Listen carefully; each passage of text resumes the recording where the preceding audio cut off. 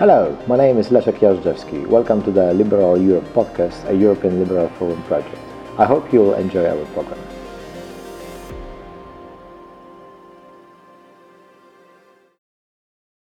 Hello, welcome to Liberal Europe podcast. My name is Leszek Jażdżewski, and we have a very special guest here today. Alicją Bachulską is a China analyst in MapInfluenCE in Poland, and she also works as a China analyst at the Asia Research Center of Studies University in Warsaw.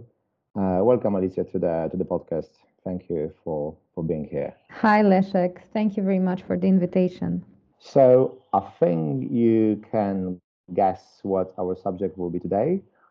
We're speaking on the 16th of March, and this is already more than 20 days of the Russian invasion to Ukraine. And what is a very hot topic, and I think will be for the time to come, is how China might weigh on the war and what would be the China engagement, if any, in the conflict. So, Alicją, could you please start with reflecting on the Russian approaching China for support in this war? Do you think that China will help Russia in war in Ukraine, and if how?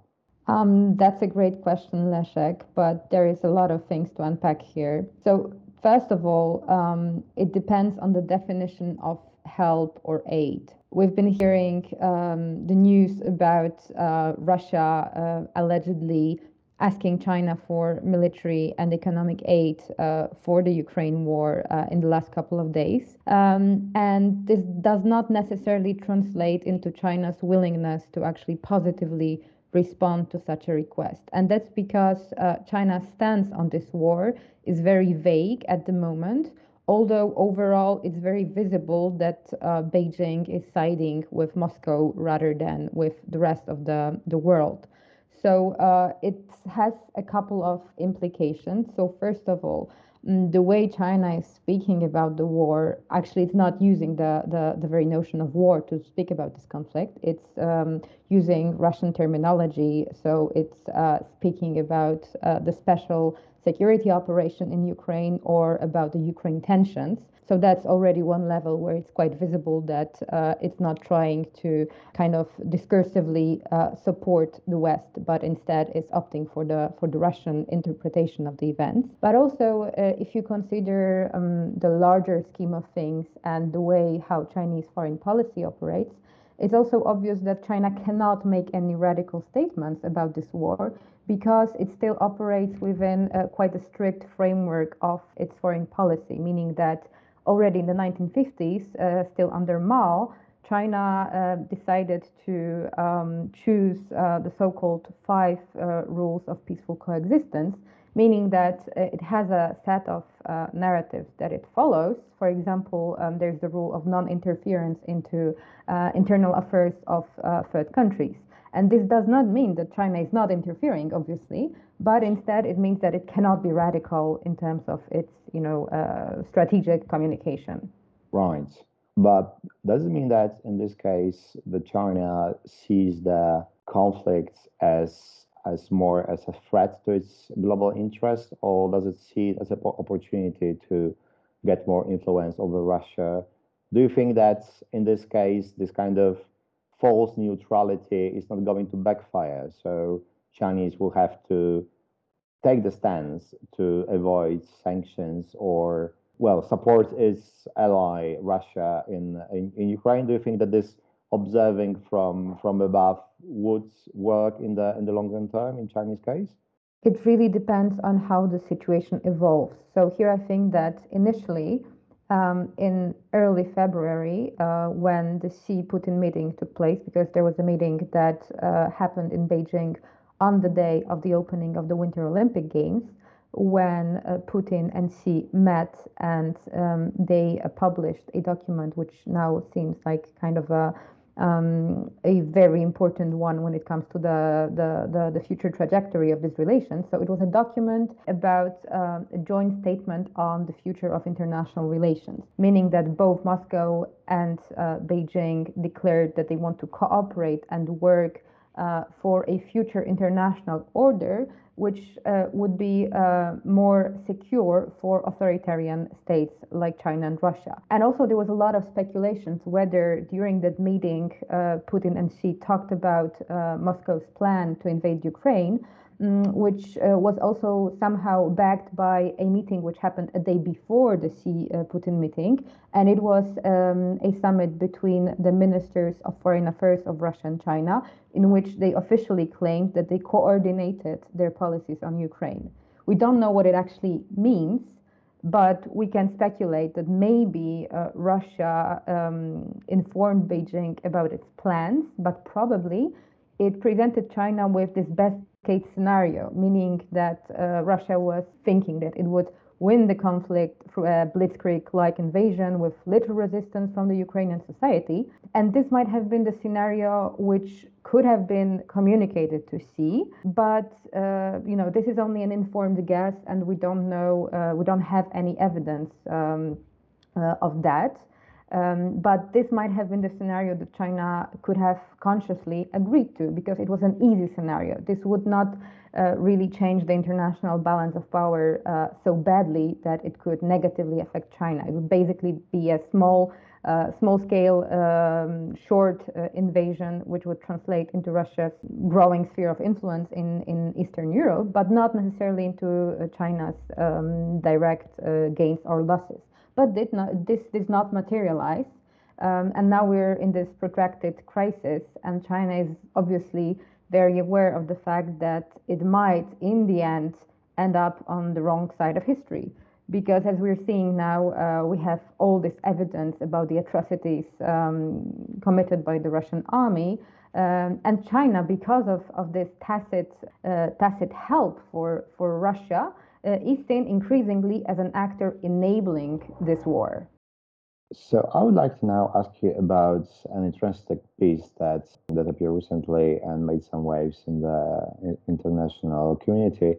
This is the article, The Possible Outcomes of the Russo-Ukrainian War and Chinese Choice by Hu Wei, who is the Vice Chairman of Public Policy Research Center of the Chancellor's Office of the State Council, so quite an official position. And well, I think it would be great if you can tell us the main points of this article, but in general, this is a strong advice against Chinese helping Russia in the conflict that would integrate West, and as the author put it, the Iron Curtain would fall again, not only from the Baltic Sea to Black Sea, but also to the final confrontation between the Western-dominated camp and its competitors. So could you tell us more about the article, but also how, if at all, it reflects the Chinese view on the war? I think this article became inaccessible in China, so it's rather a suggestion that this is not the official party or even semi-official party statement. So yeah, how do you read it? How do you read this? Sure. So first of all, as you said, the argument made by Hu Wei in his piece was very compelling, and also interestingly, it was somehow he was making a moral statement, but it was also disguised in this language of power politics and realism, which was very interesting. And overall, the main argument was that China should be more flexible in its attitude towards Ukraine, because Beijing's tacit permission to Russia's war might actually backfire and push China into a very severe international crisis with a lot of unintended consequences. Hu Wei was also kind of leaning towards this opinion that Russia will lose this war, yet China should also try to prevent further escalation and avoid being dragged into this conflict by Putin. But despite the fact that all these arguments sound very attractive, especially to Western readers from liberal democracies, we have to still remember the broader context in which it was published. So first of all, Hu Wei, although he, as you said, is the vice chairman of the Public Policy Research Center of the Chancellor's Office of the State Council, he is not a decision maker. So he's basically a public intellectual with quite a good reputation within the party state, but he's not in a position of power within the party state. And here maybe I will very briefly talk about what I mean by the party state, because this might be a term that many of our listeners are not familiar with, but it's quite crucial. So basically the way how China under CCP operates is not that it has, a separation of powers between the party and the state institutions, but instead state institutions are somehow mirroring the party structure. So in every kind of a formal setting in China, the party is more powerful and more dominant over any kind of state organizations. So in this context, Hu Wei is basically a public intellectual, and although he might be well established and quite high up in this hierarchy, his views do not reflect the views of the central government or the top leadership of the Chinese Communist Party. And here, when it comes to my assessment of the meaning of this article, I would like to relate to what James Palmer, the deputy editor of the Foreign Policy magazine, wrote about it on Twitter, which I think is a very good assessment with which I agree. His assessment is basically that what Hu Wei wrote is an accurate analysis of what China should do, but it is by no means an indicator of what China will do. So in other words, Hu Wei's position does not reflect the central government's positions. And maybe there are some individuals within the party state who share similar views with Hu Wei, but structurally speaking, these views have no power over the actual decision-making processes under Xi Jinping.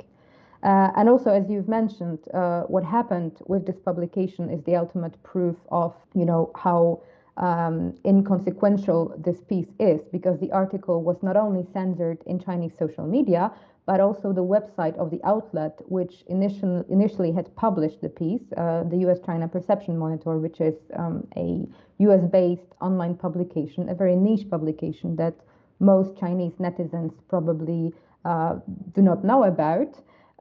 This website got completely banned and is now inaccessible from mainland China.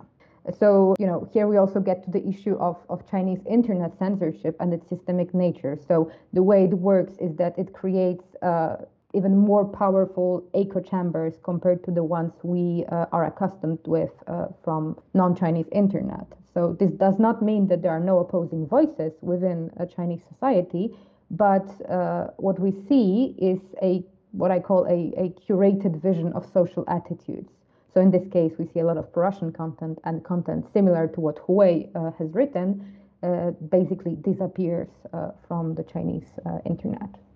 So I had a problem with this analysis because it almost seemed like written by the Western experts, and it was almost hard for me to believe. I checked what is this affiliation that Hu Wei has. It seemed pretty official, right? So it's like advisor to some part of Politburo, right? Is it the yes, right? But that's what I said when it comes to the party state. You have advisors who are not within the CCP, Chinese Communist Party structures, but as advisors, oftentimes they have this kind of they're like a smokescreen for kind of this democratic vision of China, that actually the government listens to different voices and then takes them into account into the formal decision-making processes.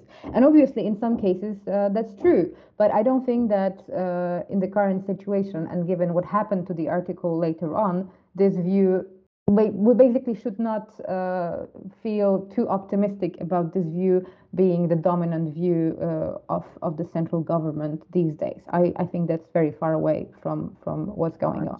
By your reading of Chinese interest and how they see the interest, because I think this is most important. Do you think that this part when he suggests that China should avoid playing both sides in the same boat and give up being neutral and choose the mainstream position in the world, because in the end, Russia failure would mean strengthening the West and isolation of China.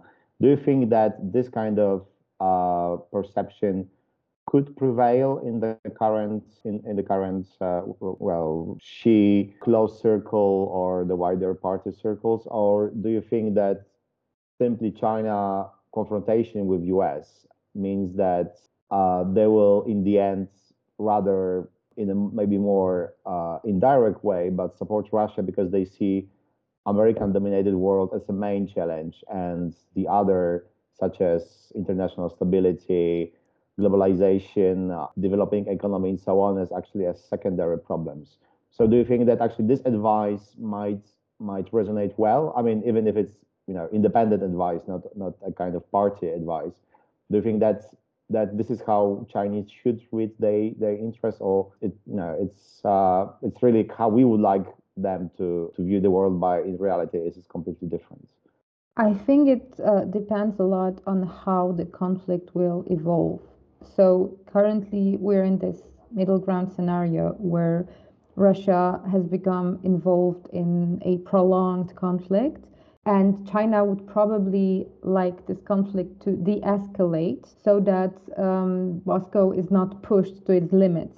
Because if Moscow is pushed to its limits, it might become even more unpredictable. And China does not want to end up in a situation where it is backing an unpredictable regime that can actually lead to greater escalation and China becoming even more marginalized. Although, the process of somehow these tensions between China and the US, or China and the EU, these developments have been going on for the last couple of years, even before the pandemic.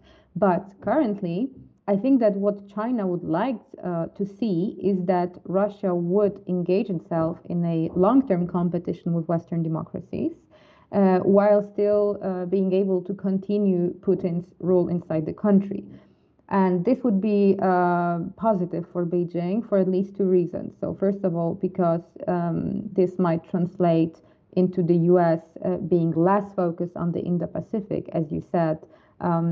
China does not want to see growing interference in what it perceives as its own backyard. So here I'm talking about the South China Sea, the Taiwan Strait, and the broader Indo-Pacific region.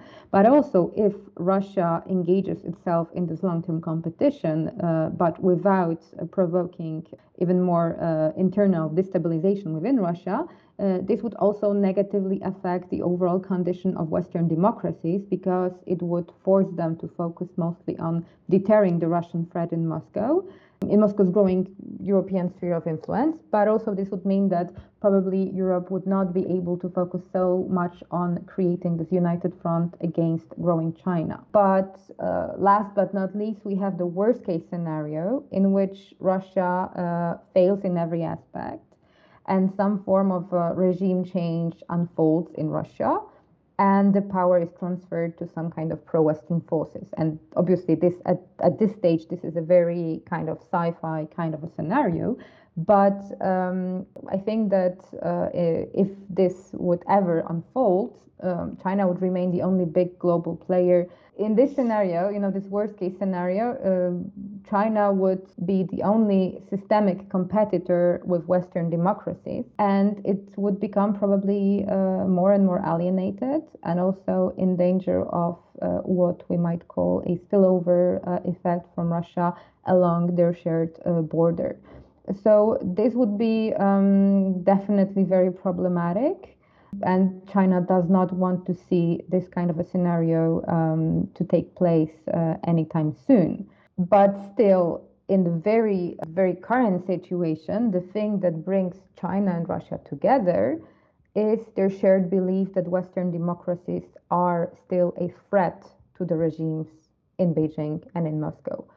So both these countries share a vision of a future world order in which international rules and standards are set increasingly by states like China and Russia, which would in turn translate into their more powerful position, not only domestically, but also when it comes to multilateral institutions, global forums, rule setting, and so on.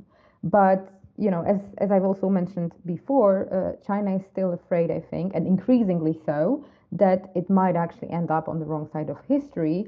And this news about Russia potentially asking for Chinese aid in terms of the conflict in Ukraine is an element, from my perspective, of increasing this pressure on China to actually realize what the consequences might be if the global public opinion decides or realizes that China is actually an active enabler of this war and not only an actor that is trying to somehow side with Russia, yet still sitting on the fence. It seems that China can, well, lose quite a lot in if actually their role is openly exposed, as it might happen if they don't, well, deny or they don't declare they won't support this war directly. And I think it will be very hard to do it discreetly, to be honest. And the question is, of course, what in practice they can do, because it doesn't mean that they can deliver ready-to-made systems that Russia can use. I don't think there is any agreement yet what was, and if there was really any such a request from the Russian side. China is denying it, and I think it still remains to be seen what exactly Russia would like to receive. But on the other hand, it seems that China could lose really strategically if Russia would fail in this first scenario you mentioned. I would say most unlikely scenario in the short term, but that would be perhaps the biggest threat and real isolation. So I think they will try to be cautious as they were, at least so far. But especially if this conflict escalates, I think this position would remain even more harder to preserve. I would like to ask you about something that is directly connected with what actually another war everyone was expecting, actually perhaps even more than this war between this Russia and Ukraine, this invasion of Russia to Ukraine. So, does this question of Ukrainian of this invasion to Ukraine resonates at all with connection to Taiwan question? Does it? Is it discussed in China right now, or is it any link between those two issues, or not at all? Sure, that's a very good question. I would just very quickly refer to what you've just mentioned, basically the details, the alleged details of the kind of military aid China might provide to Russia, because the journalist from the Financial Times who broke the story actually also released some additional information. Obviously, this news was not verified, or both China and the US officials said that they won't comment on that. Nevertheless, according to that journalist from the Financial Times, the kind of military aid Russia requested was quite broad. So it was not only conventional gear, but it was also about technical support, or even things like very basic things like prepackaged military food kits, which are made in China. So that's not necessarily, the most high-tech kind of aid that we might imagine, which also, if it's true, it showcases how bad the situation of the Russian military is at the moment. But when it comes to the Taiwan question, that's an extremely important one, because first of all, we tend to think about the Taiwan issue as if Taiwan was just a pawn in this broader game between great powers. That's how both the media and some observers often talk about it, as if Taiwan had no agency and no decision-making powers on its own, no civil society, and no interests as such. And that's not the case. And obviously now both China and Taiwan are really watching closely what's going on in Ukraine, because first of all, this is a test for Western democracies and for multilateral organizations when it comes to the reaction.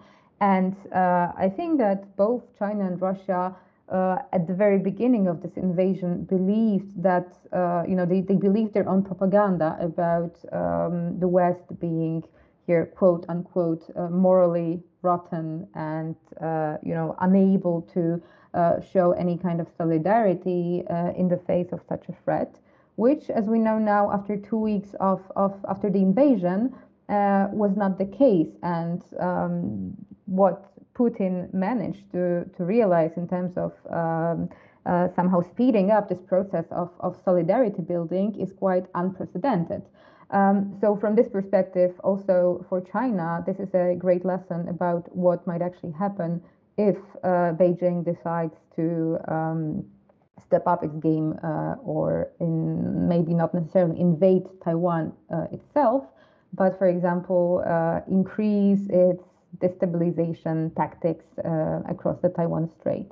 And Taiwan itself is also very active when it comes to supporting Ukraine with a lot of both political symbolic signs of support, but also sending physical aid to the people of Ukraine.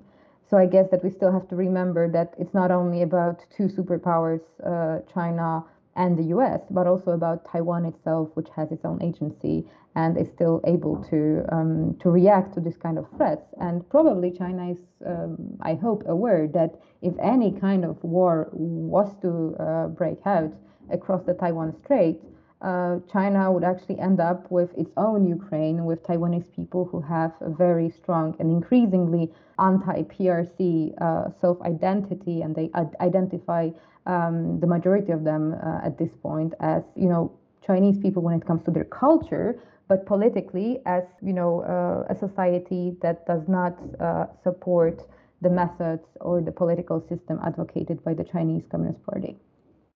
Right. I think it's a very important point that in this great power competition, the struggle that Ukraine now maintains against the overwhelming Russian forces and actually the very good condition of the Taiwanese defenses.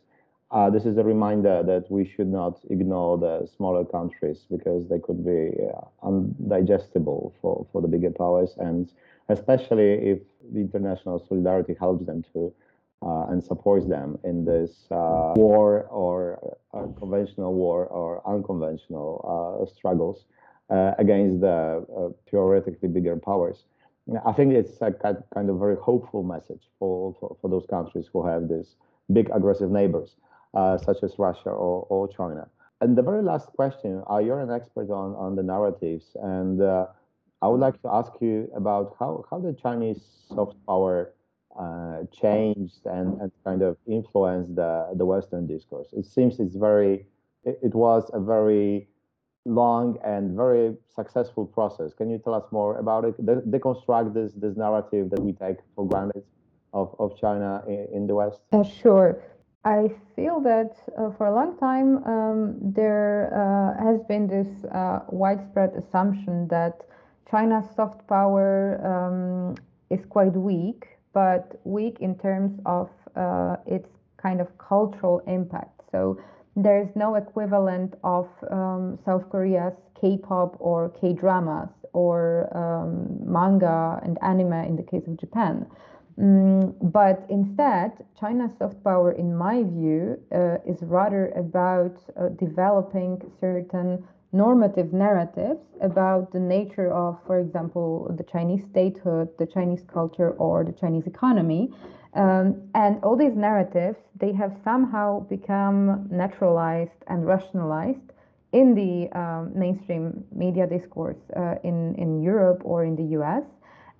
So we have this kind of common sense knowledge, for example, that China is a country with 5,000 years of history, or that the Chinese state is extremely efficient when it comes to allocation of resources, or that the Chinese Communist Party is planning in decades, not in years. Also, the narrative of the peaceful development of China and its alleged lack of involvement in any kind of wars or aggressive conflicts. These are the examples of what I see as a form of soft power, because probably you've also encountered this kind of narratives in the mainstream debate about China. But unfortunately, these narratives are sort of myths that have been promoted by both Chinese media, by Chinese intellectuals, Chinese diplomats in the last couple of decades to create this kind of orientalized vision of China as this faraway other country, very different from the West, yet very attractive, but also friendly and not really presenting any real threats to potential economic partners. Also, this narrative about China being interested only in economic development and trade cooperation and kind of not politicizing these issues is also another example of China's soft power, which is not grounded in reality on the ground. So domestically, for example, the whole narrative about efficiency can be somehow problematized by the example of ghost towns. You know, these huge cities that have been built all throughout China because of the infrastructure boom in the post-2008 era. And a lot of misallocation of resources, empty residential buildings, forms of infrastructure that has remained unused for many, many years. Then we also have the example of long-term planning.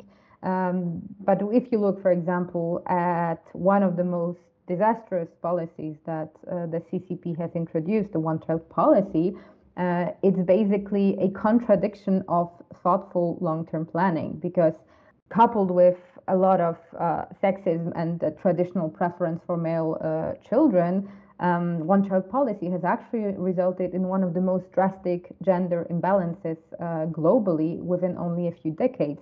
And now China is facing a huge demographic crisis, not only because the society is aging overall, but also because many, many men, millions of men, will be unable to find spouses because of this gender imbalance. Also, the 5,000 years of history narrative, this is the official lifespan of Chinese history. But if you look at how this narrative was constructed over the years, this lifespan has been extending kind of proportionally to what Beijing wanted to achieve on the international arena. So the bigger China's ambitions were, the longer the history of China would become. There's a lot of other examples that I could talk about, but I guess we don't really have time for that. Well, that's a really fascinating subject, and to be honest, the success of these narratives, regardless of the kind of material base for it, is remarkable, and also shows us how sometimes this neglected sphere of public discourse or public policy should come into the foreground or the background of how we see the power struggle and basically the world, really. And I think we can only wish that our narratives were as successful in China as Chinese were successful in our part of the world. And I'm sure we will discuss it, I hope, in either during Freedom Games or in other occasions. Before we go, because we came to the end of our conversation, I would like to, Alicja, to ask you about either a book, article, or analysis recommendation for our listeners on the subject of what we discussed today. So when it comes to the Sino-Russian relationship, I would like to recommend a great report by the experts from the Warsaw-based think tank, OSW, the Center for Eastern Studies. It's a report called The Beijing-Moscow Axis, the Foundations of an Asymmetric Alliance, and it was published really recently. I think it was in late 2021. And it's a really comprehensive, but also not very long, it's quite accessible analysis of how the relations between Beijing and Moscow have been developing over the last decade or so. And it's a great background reading for all those who are not aware of the extent of closeness between these two countries and what the implications of this closeness might be for countries like Poland. And especially I recommend this report because all the authors who were involved in its creation have either Chinese language skills or Russian language skills, and they're very accustomed with the cultural and political intricacies of both of these countries. And also, if I may still recommend one more reading related to the last topic that we've talked about, the whole narrative theme. There is an essay by Anya Sanz from the University of Heidelberg, and it's called Unmaking China's Myths And it's kind of an introduction to a series of essays on basically these China myths that we often encounter in public debate. And it's a great, very sharp analysis of how the perceptions of China are often framed through myths, or they're not based on facts. And she's also analyzing where these myths come from and what assumptions we are making when we employ them. So that's a highly recommended read as well. Both recommendations seem to be a terrific reads, and we'll try also to get the links so everyone could follow on them and read them if they want to deepen their knowledge of the China, Russia, and Chinese narratives. Alicja, it was such a pleasure to be talking to you. Thank you so much. Alicją Bachulską was our guest today. Thank you for your time and insightful comments and analysis. Thank you very much, Leszek. The pleasure is all mine. Thank you. Thank you to our listeners. That was a Liberal Europe podcast. I hope you enjoyed. And my name is Leszek Jażdżewski. I will be with you in 2 weeks, but next week, please tune in for Ricardo Silvestre and his guests. It's all for now. Thank you so much. Goodbye.